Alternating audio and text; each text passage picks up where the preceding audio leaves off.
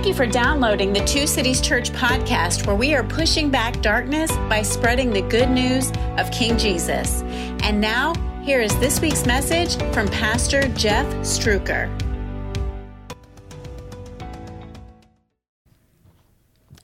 I want to ask Lot's wife, why would you? How could you? What could you possibly gain by looking back over your shoulders at all of this death and all of the destruction?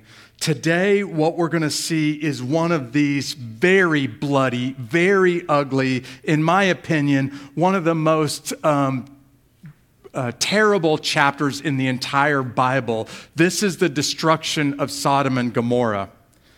And today, what we read in Genesis chapter 19 is basically a dumpster fire.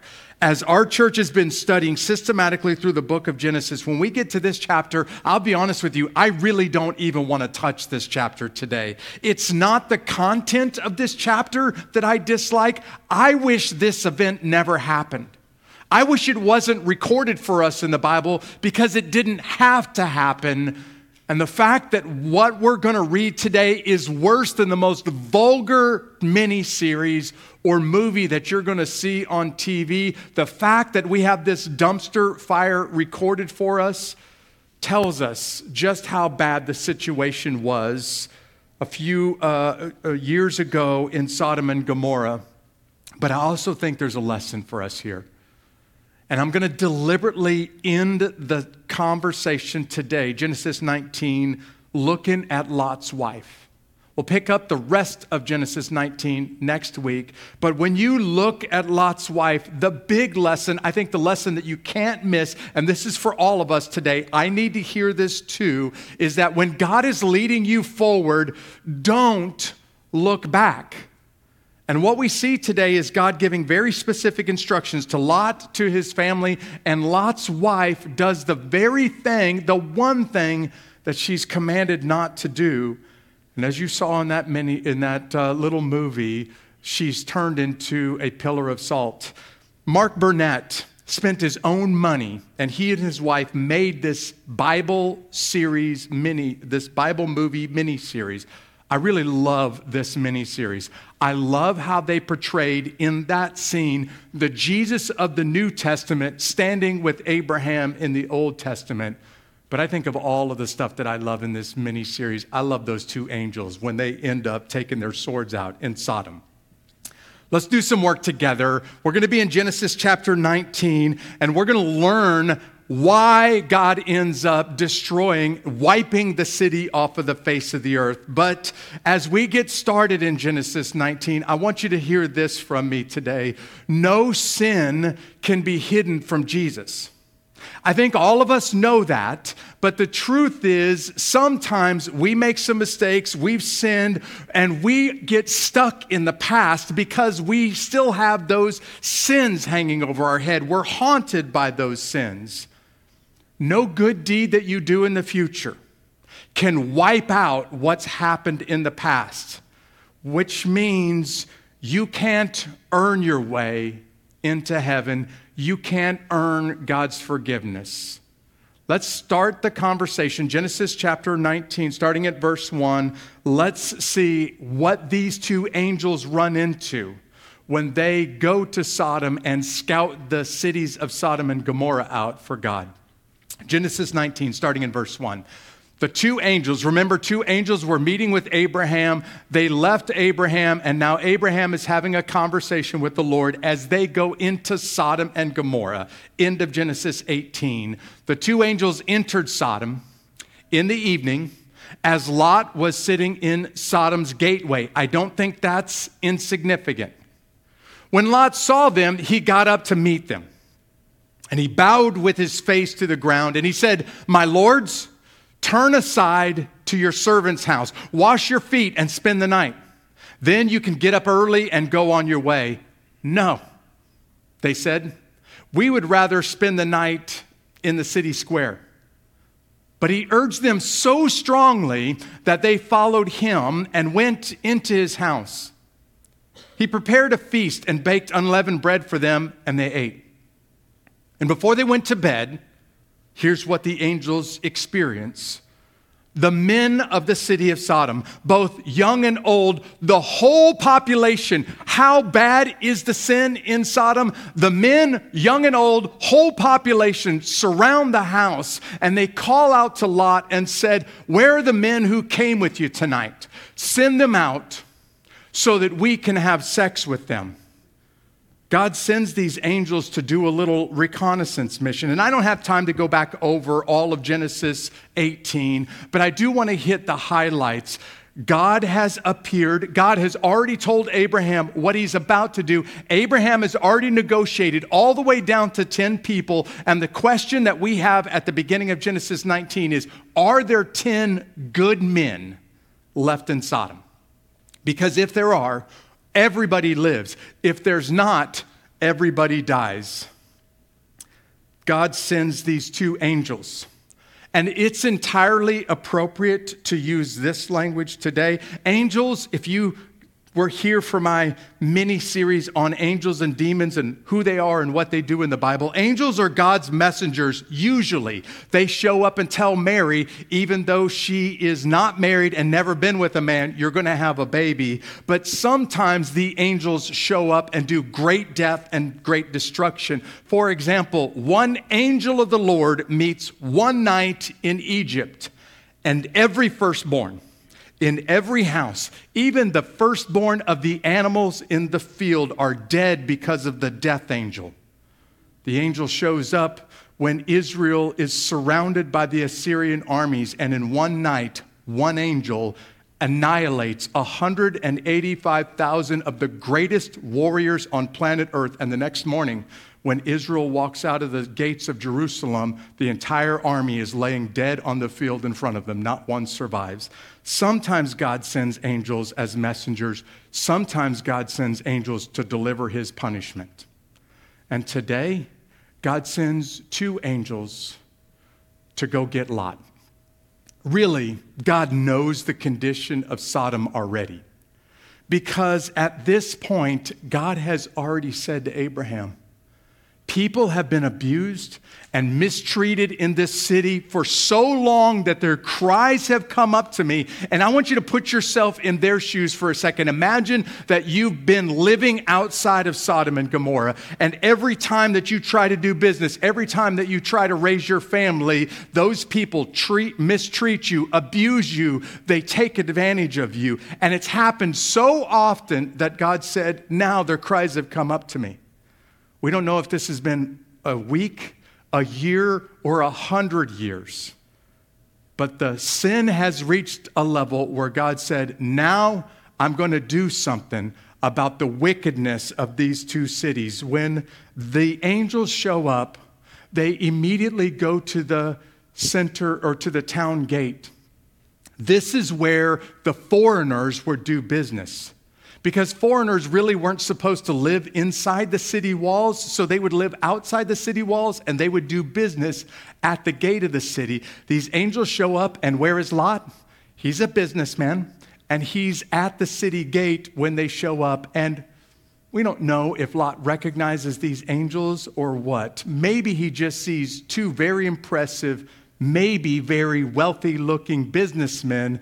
Hey, guys, why don't you come to my house tonight? Why don't you stay with me? And I'm convinced that Lot invites them home because he knows what's going to happen to those two guys if they spend the night inside the city walls of Sodom.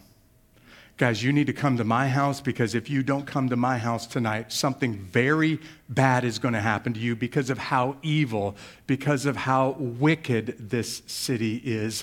Lot should know better. Because Lot has lived outside of Sodom, his life has been turned upside down. Literally, he got taken prisoner of war, and instead of learning his lesson, Lot went right back to living in the same place right outside the city gates of Sodom where we see him today. Lot should know better.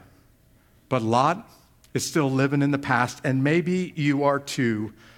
There are plenty of times where you messed up. I've messed up so bad that there's no way you can get that back. There's no way that you can undo it. And sometimes, if you're not careful, that sin, that mistake, that failure in your past will hang over your head. It will haunt you. Listen, church, there's nothing wrong with looking at your past. There's certainly nothing wrong. In fact, it's a good thing to learn from your past and to grow because of some of your mistakes in your past. But listen to me. It is not good.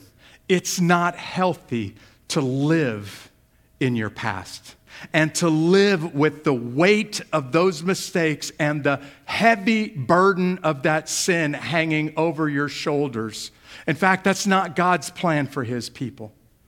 You can find this all the way back from the prophet Isaiah. In chapter 43, he says this, God speaking to his people who are in sin and about to be wiped off of the face of the earth or taken into captivity by the Babylonian army. He says, I am the one who blots out your transgressions for my own sake.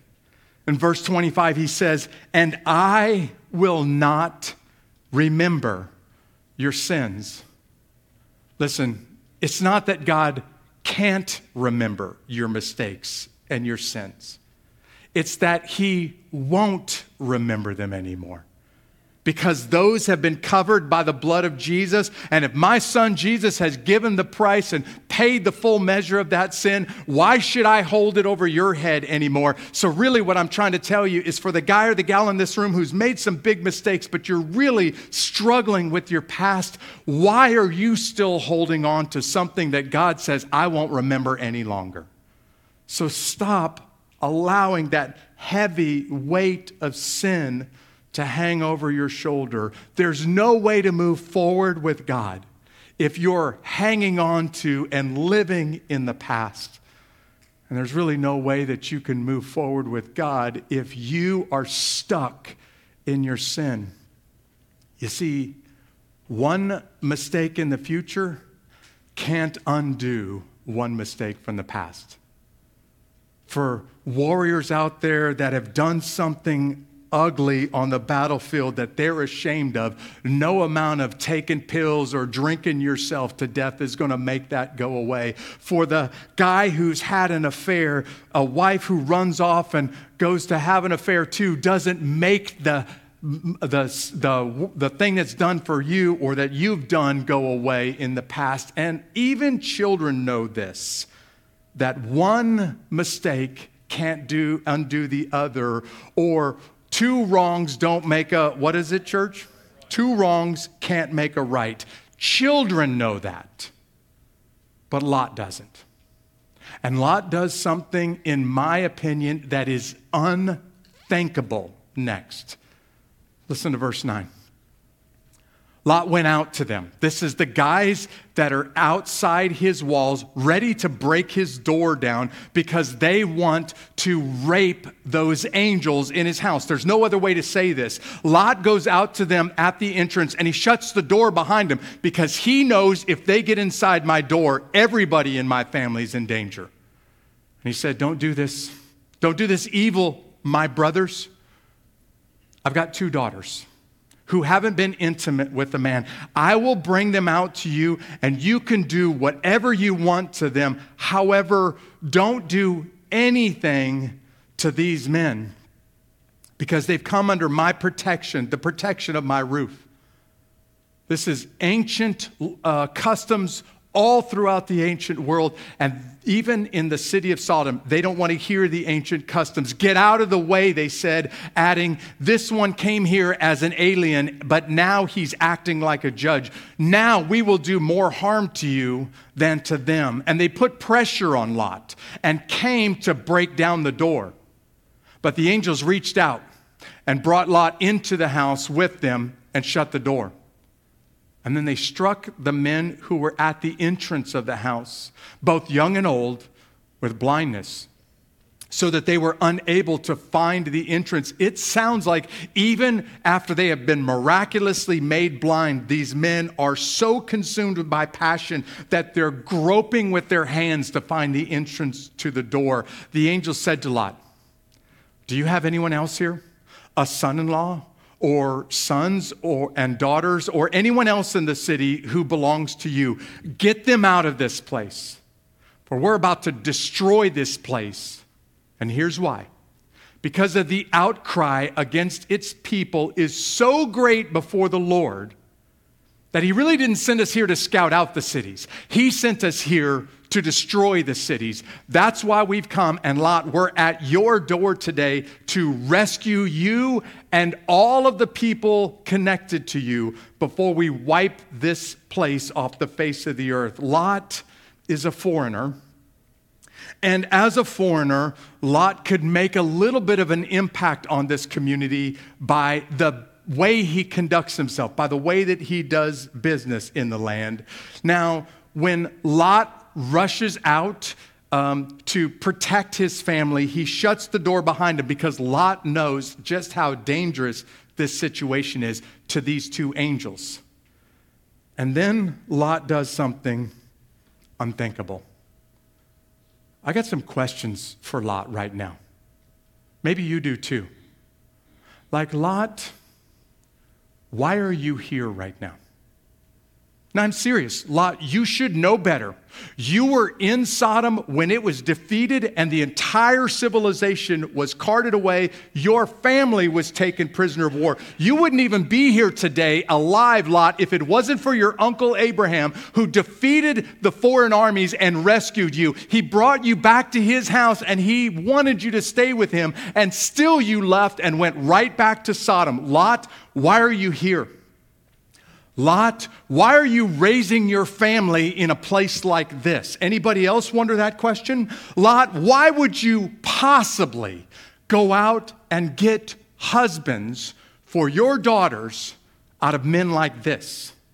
Because that is a great sin according to the Bible. What kind of a father would do that? I got lots of questions for Lot, like what I just did there.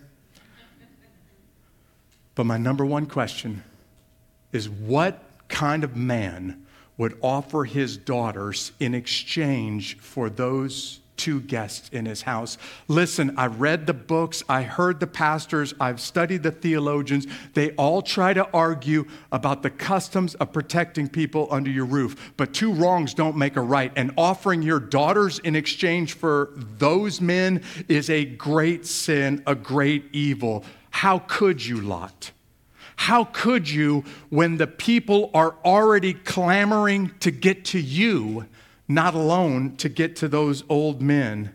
And Lot has already been enticed. Lot has already been handed over to whatever is so attractive in Sodom. In fact, when Abraham begged Lot not to go back to Sodom, Lot made it clear, I'm going there for money. Abram, you can stay in this dry, barren desert for faith with God if you want, but those are rich fields and good for farming, and my cattle are going to prosper, and I'm going to make lots of money. So I'm going back to the area of Sodom and Gomorrah because I can make lots of money there. And I really think that Lot never learned his lesson the first time. I also think this happens to Christians all the time. You see, I'm convinced that shame will dig you deeper into sin if you're not careful. I'm convinced that you mess up and you know you've done wrong and you start to feel guilty. You're ashamed. You feel like, I don't deserve God's love. And I'll just go ahead and answer that one for you. Nobody deserves God's love. And you're sitting there thinking to yourself, I'm ashamed of what I did. And at that moment, you have two really important options in front of you, two really powerful paths that you can go next. You can run to Jesus, who knows those sins. Nothing can be hidden from him, who understands your temptation because he was tempted just like you are, except without sin. You can run to Jesus and ask him to forgive you and trust that he loves you enough that he will clean you up. He will be the prodigal father that will welcome a son or a daughter back in and wrap a robe around him and put a ring on their finger. Or you can stay in your sin. And if you stay in your sin, you become a perfect target for the enemy, who starts to whisper at you, you see, you can't do anything right. You always mess up, and why even bother trying? And all of a sudden, one sin starts to lead to another, starts to lead to a lifestyle of sin. Pretty soon, a blood-bought Christian is now wallowing in sin because they can't find their way out of it, and it's all because they gave in to the shame and they gave in to the past. And I'm convinced at this moment, Lot, you have two choices in front of you. You have two choices. I have the same two choices in front of me. And when you mess up, you can either give in and run to the shame and live in it. Or church, you can run to Jesus. And you can be made clean and you could be forgiven because of it. And if you're going to take the second choice, if you're going to run to Jesus, it's because you're following the Holy Spirit. As soon as he starts to prompt you, as soon as the Holy Spirit starts to convict you, instead of running to sin, to shame, instead of falling deeper into sin, immediately start following, immediately start listening to the Holy Spirit. You really can't move forward, not with God, if you're not listening to and following the Holy Spirit. And when I say the words forward today, what I mean is the path that God has laid out for you. There are plenty of us that are trying to figure out, what do you want my life to become 5 years, 15 years from now? And you're asking God to show you, asking the Holy Spirit to lead you. But I can just make this real simple for you. You get up tomorrow morning and you immediately, totally, completely listen to the Holy Spirit and do what he says. And I promise you, 5 years, 15 years from now, you'll be exactly where God wants you to be. You don't have to figure out what the long picture looks like. If you'll just get up tomorrow and do immediately, totally, completely what he asks you to do. I wish Lot would have responded that way. But Lot actually argues with these angels and 8 times goes back and forth with these angels and still can't see what these angels are trying to tell him. Verse 14.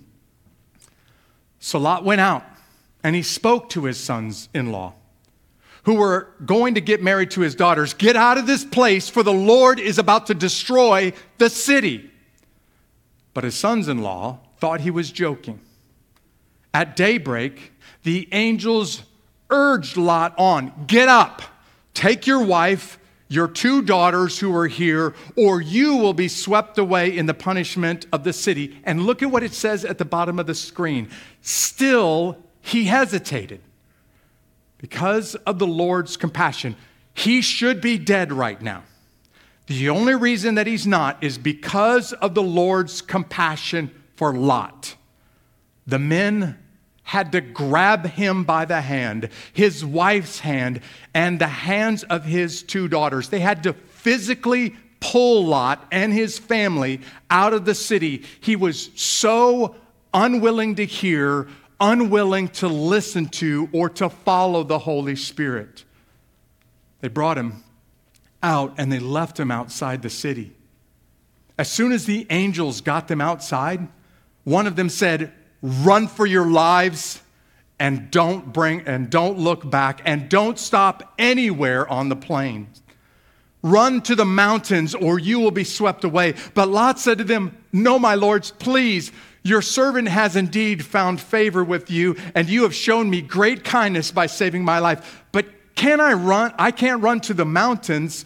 The disaster will overtake me, and I'll die.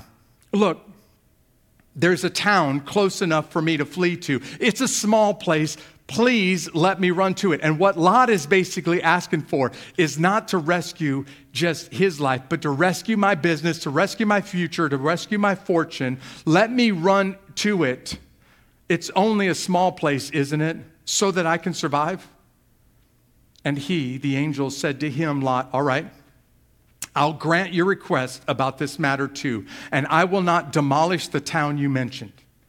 Hurry up, run to it, for I cannot do anything." Here's where you see the real reason why these angels are here. I cannot do anything until you get to that town, and therefore The name of the city is Zoar. Zoar, the town that Lot ran to, the town that Lot wanted to escape to. Did you know that Zoar is the same city that Abraham came to when he first entered the promised land? If you start to compare Abraham with Lot for just a second, these two don't look anything at all like one another. Abraham is asked by God, get up, pack your stuff, and go that way. Leave everything that you know, everything that was familiar to you. In fact, Abraham, leave your family and your fortune, leave all of your inheritance, and I want you to go into the desert. And immediately Abraham gets up and he starts walking. Lot is asked, begged, pulled out of the city of Sodom, and still he doesn't listen to the Holy Spirit. When Abraham enters Zoar, Abraham realizes this isn't a good place for me. It's not good for my family. I got to keep walking. And Abraham doesn't stay there. He goes to and then passes through Zoar. Lot says, at least I can make a little bit of money in Zoar instead of in Sodom and Gomorrah. And Lot plants his roots there. And you can see clearly that one of these two is listening to the Holy Spirit. One of these two is being led by the Lord, and the other one is not. The city of Sodom is about to be wiped off of the face of the earth. And we have a question that we're still trying to find the answer to in Genesis 19. Abraham believes, surely my cousin Lot, my nephew Lot, has made a difference in the city that he's living in.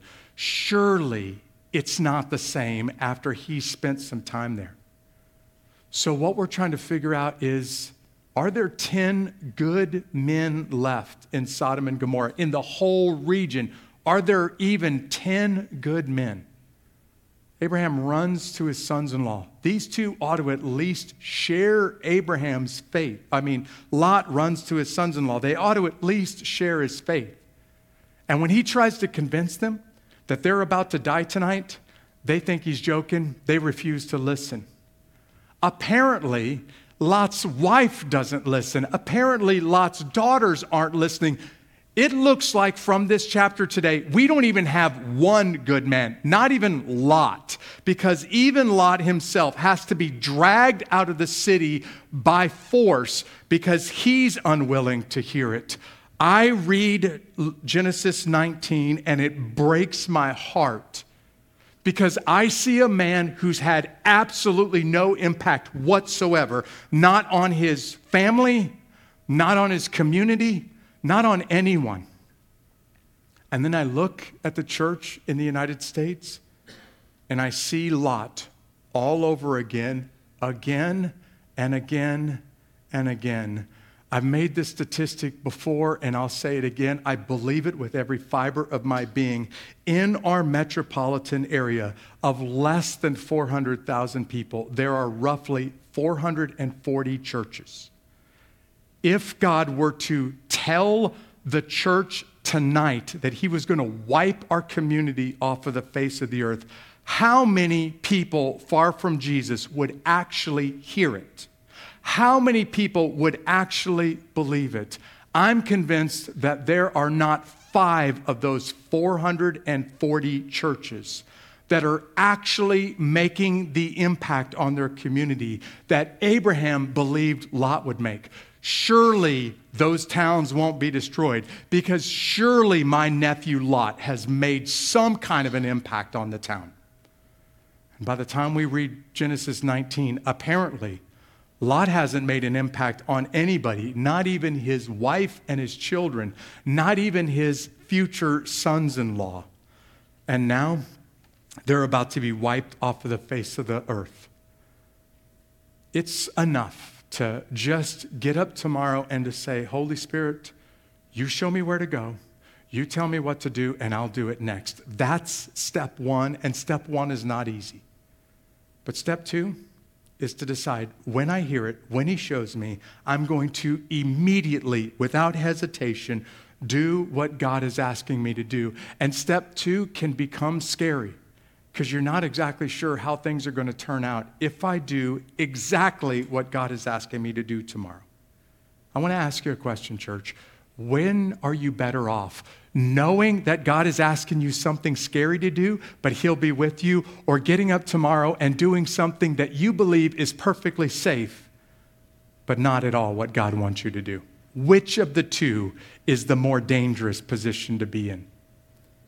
You see, when I read this story from Lot, I think to myself, Lot, if these men are asking you to go, and they have just put God's power on display by striking the men of the city blind, I would grab my wallet, grab my keys, and be out the door before they even got to it.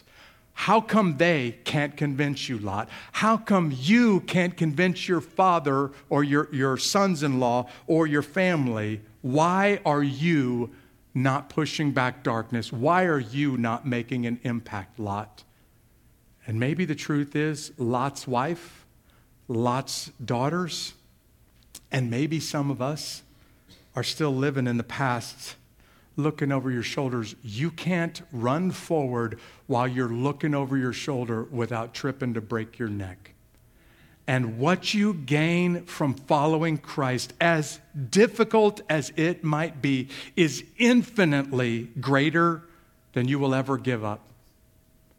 One of the greatest statements I've ever heard a man of God say in history came from the great missionary Charlie Elliott, who left everything and went to Central America to reach the natives in Ecuador. And Elliott was called a fool, and people were criticizing him and ostracizing him for it. Why would you leave the comfort of the United States to go to this dangerous, deadly mission tribe, which, by the way, will ultimately cost him his life? And it's his wife that will go back and really reach that community. Elliott said this: no man is a fool who gives up what he cannot keep here to gain what he cannot lose. Why would I not give everything up if in exchange I gain far more? And apparently, Lot can't see it. Apparently, Lot's wife can't see it. The sun had risen over the land when Lot reached Zoar. And now God is ready to do business with these two cities. And then out of the sky, the Lord rained on Sodom and Gomorrah, burning sulfur from the Lord. Would you say the Lord rained? That's language that Genesis has already used when He flooded the earth to wipe all of the sin off the face of this earth. Now He's going to flood it, not with water, but He's going to flood it with fire. He demolished these cities, the entire plains, all of the inhabitants of the city, and whatever grew on the ground. The destruction is so severe that to this day we have absolutely no indication, no record, no genealogical, no archaeological evidence to tell us where this is. He literally wiped it off the face of the earth. And He gives Lot and his wife and their daughters one rule: run for your lives, run to the hills, and don't look back.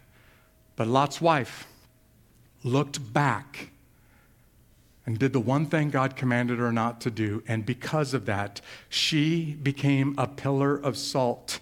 Lot's wife, what were you looking at?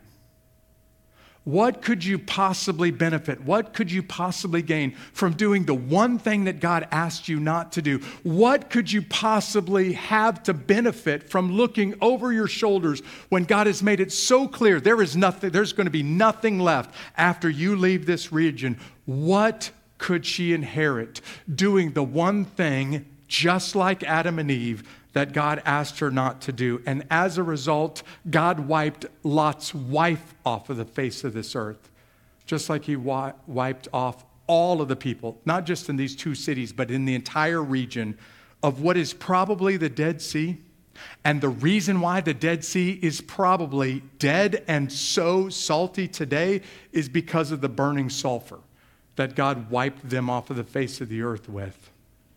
I am convinced that God is challenging us to go forward with Him and to not live in the past. And maybe for somebody out there, you need to start this walk with Jesus for the first time. Maybe what you need to do is believe that Jesus Christ left heaven and came to earth to rescue you.